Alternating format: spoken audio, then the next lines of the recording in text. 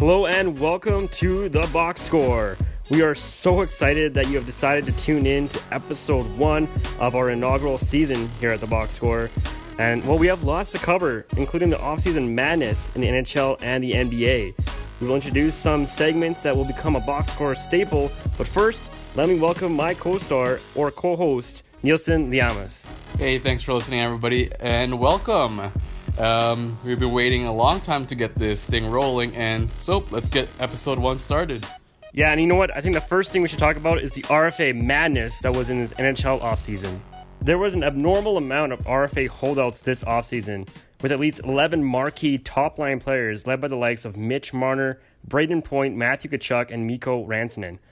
Everyone was waiting for the first domino to fall, and Marner, he was the undeclared top RFA, and once he signed on September 13th, the domino effect took place, and in the following days and weeks, each of the RFAs signed a new contract. Those are some big names, with a lot of them sitting atop the leaders in points last season, but why do you consider Marner the undeclared top RFA? Is there someone you think that stands out above the rest? Honestly, this could be a long debated topic, and it has been this offseason. Marner is a special player for sure, but based off last season's stats of the other RFAs, like Mikko Rantanen, he finished with 31 goals and 87 points.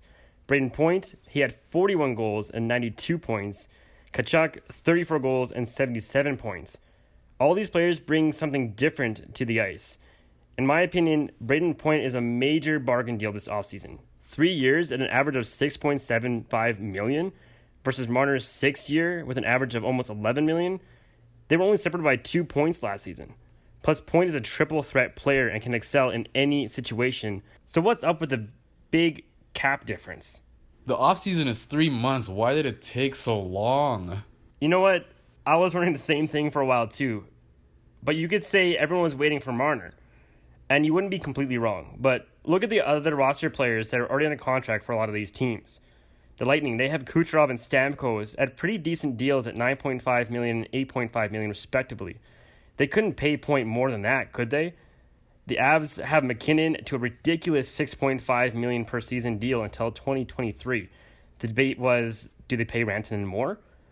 Other teams have similar struggles, and at the end of the day, Marner, Tkachuk, and Rantanen became the highest paid players on each of their teams. So you can take what you want from that and roll with it, but I honestly think Point still deserved to be paid the most, but it ended up being Marner. But it was definitely a crazy offseason. But with all the major RFAs signed before puck drop, with Laine, Rantanen, and Connor signing over the weekend, we are ready to get the season underway, and I'm super pumped. Probably because I have cable, so I'm happy I can finally watch some games. But I'm just happy hockey is back.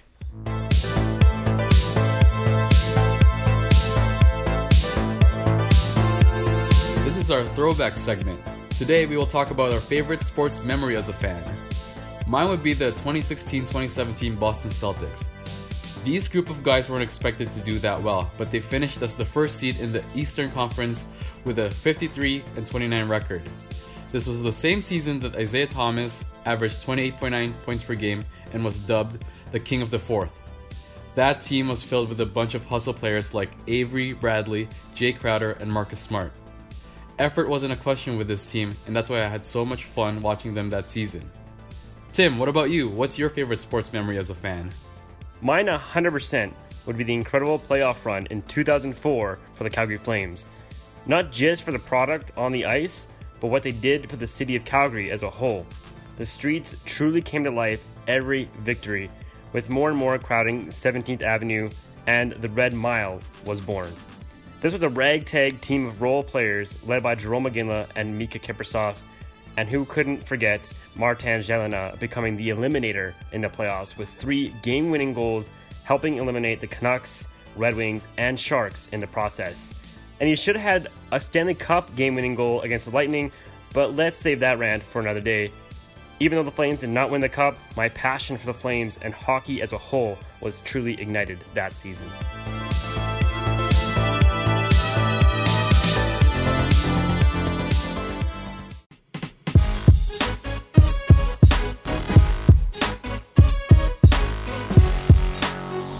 Let's talk about the Celtics offseason. There was a pretty big change at the point guard position. Kyrie Irving left the Celtics to join Kevin Durant in Brooklyn, despite saying multiple times that he would re-sign with the Celtics, stating if they would have him. Celtics fans, myself included, were disappointed with the regular season. A team that had the potential to be the number one seed in the East with all their talent, but for some reason, they just never got it together. Expectations were high after the Celtics reached the Eastern Conference Final the year before after Kyrie got injured. The last season just wasn't fun to watch, especially the playoffs and how it ended. Kyrie shot 8 for 22 in Game 3 against the Bucks, and later on said that he wouldn't shoot 8 for 22 again. The next game, he in fact did not shoot 8 for 22 again, but shot worse, going 7 for 22. The Celtics then get eliminated in Game 5 after he shoots 6 for 21, so not much better. It just didn't seem like he tried. That's why when he left for Brooklyn, most Celtics fans were okay with it. Well, I guess I can just say, see ya, Kyrie. But what do you think of Kemba Walker signing with the Celtics? Kemba Walker signs with the Celtics basically as Kyrie's replacement. He signed with the Celtics for a max contract worth $141 million for 4 years. I'm pretty happy with this. A player that has comparable stats to Kyrie but without Kyrie's drama. Last season, Kyrie averaged 23.8 points per game and 6.9 assists per game. Kemba, on the other hand, averaged more points with 25.6 points per game, along with 5.9 assists per game. He's not going to have the same production as last year now that he has some decent talent alongside him. Sorry, Hornets fans, but it is what it is. But now he gets to play with Jason Tatum, Jaylen Brown, and Gordon Hayward. I'm really looking forward to watching the Celtics this season. 100% I'm going to enjoy this season more than last year. And I'm predicting that the Celtics are going to finish top 3, only behind the Bucks and the Sixers, respectively.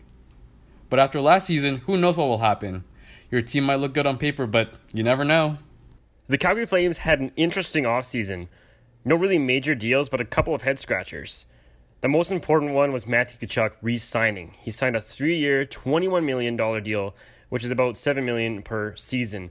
So overall, that's a pretty good deal. He is the highest paid player on the team now, but we'll see what happens in 3 years' time. They also re-signed the likes of Andrew Mangiapane, Sam Bennett, and David Riddick, all to decent contracts. We also added Cam Talbot and add him to the long list of goaltenders since Kiprusoff has retired. He signed a 1-year, $2.7 million deal. Again, like all previous goaltender signings, I'm not sure how to truly feel about this, but I'm really hoping Riddick takes strides to become the starter here in Calgary. Last season, he went 27, 9, and 5 with a .911 save percentage, so it looks pretty good, so we'll see how it plays out during the season. They also added a few players to professional trial contracts, and a couple of them actually earned 1-year deals to stick with the team for the season. Former Oiler Tobias Rader signed a 1-year, 2-way contract, while tough guy Zach Ronaldo signed a matching 1-year, 2-way contract deal as well.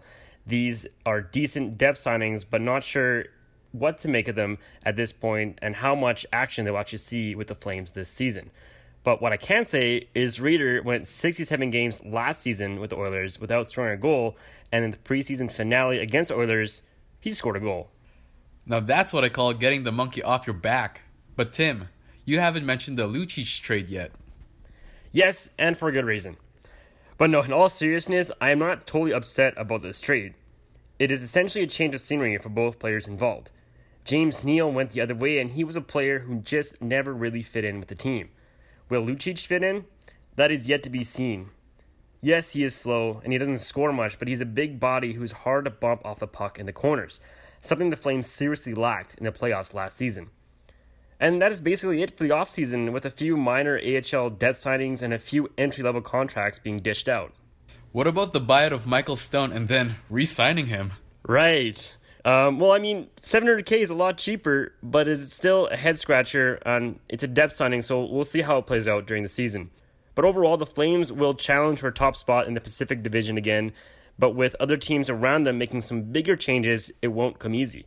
The Sharks and Knights will both be near the top as well, and don't discount the changes the Canucks and Coyotes made either. Final predictions for the Pacific: Flames finish first, closely followed by the Sharks and Knights.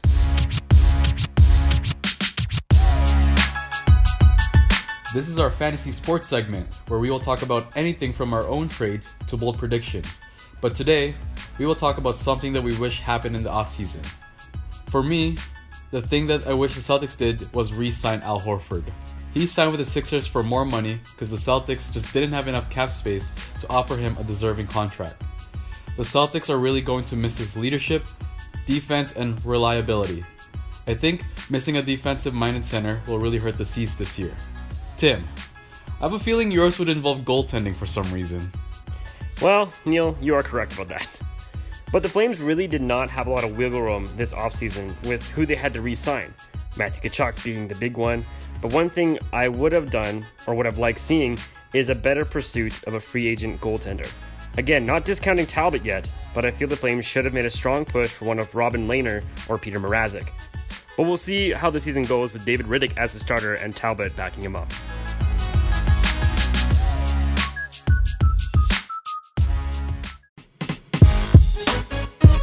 After winning the championship with the Raptors, Kawhi Leonard signs with the Clippers to join his buddy Paul George. Paul George and Kawhi discussed teaming up in the offseason, and from what it looks like, Kawhi was only on board with this idea if somehow Paul George managed to force a trade to the Clippers. And that's exactly what Paul George did. In this trade, OKC got Shai Gilgeous-Alexander, Danilo Gallinari, and a whopping 5 first-round picks, pick swaps included, and the Clippers get Paul George. They were forced to blow it up because they were committed to PG long-term, and all of a sudden, he forces his way out. Nobody expected this trade. But you never know. In the long run, this trade might be a W for OKC. This trade just proves that loyalty isn't really valued in the NBA. NBA teams always get a lot of hate when they trade players. Fans say that teams don't value loyalty. For example, the Celtics got a lot of hate when they traded Isaiah Thomas after his almost 30 points per game season when he led the Celtics to the first seed in the Eastern Conference. A lot of fans felt like the Celtics betrayed him after he got injured. But the team was just doing what's best for them. This goes both ways. Paul George blindsided OKC by forcing a trade. I think that teams don't owe the players their loyalty, and vice versa. Each side should just do what's best for them.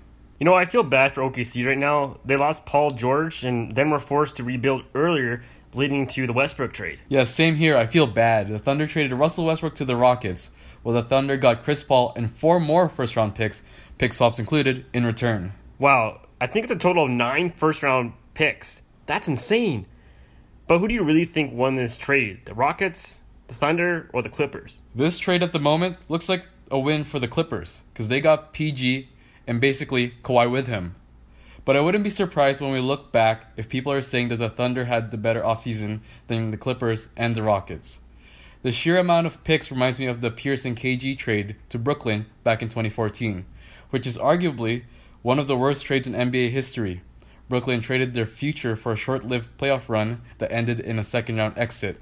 Brooklyn traded away 4 first-round picks, pick swaps included, and missed out on players such as Jason Tatum and Jaylen Brown. So yeah, I feel bad for OKC right now, but if you're an OKC fan, look forward to the future. It doesn't look so bad. In fact, it looks really good.